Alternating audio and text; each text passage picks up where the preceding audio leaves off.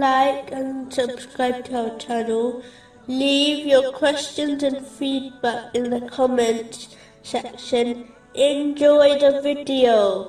Continuing from the last podcast, which was discussing chapter 67, verse 22. Then is one who walks fallen on his face better guided, or one who walks erect on a straight path? A major obstacle, which prevents one from submitting to the obedience of Allah, the Exalted, is ignorance. It can be argued that it is the origin of every sin, as the one who truly knows the consequences of sins would never commit them. This refers to true beneficial knowledge, which is knowledge that is acted upon. In reality, all knowledge which is not acted on is not beneficial knowledge. The example of the one who behaves in this manner is described in the Holy Quran as a donkey which carries books of knowledge which do not benefit it. Chapter 62, verse 5. And then did not take it on is like that of a donkey who carries volumes of books.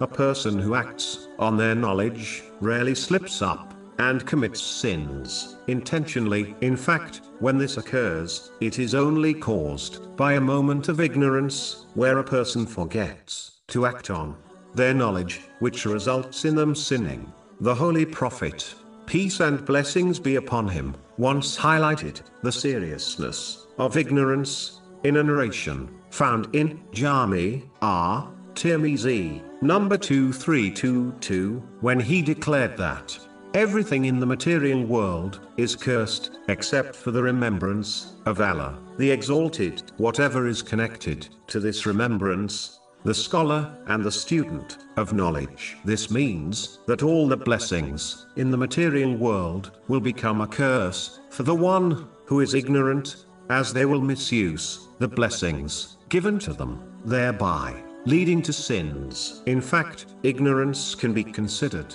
a person's worst enemy, as it prevents them from protecting themselves from harm and gaining benefit, all of which can only be achieved through knowledge. The ignorant commits sins without being aware of it. How can one avoid a sin if they do not know what is considered a sin? Ignorance causes one to neglect their obligatory duties. How can one fulfill their duties if they are unaware of what their duties are? It is therefore a duty on all Muslims to gain enough knowledge to fulfill all their obligatory duties and avoid sins. This is confirmed in a narration found in Sunan Ibn Majah, number 224.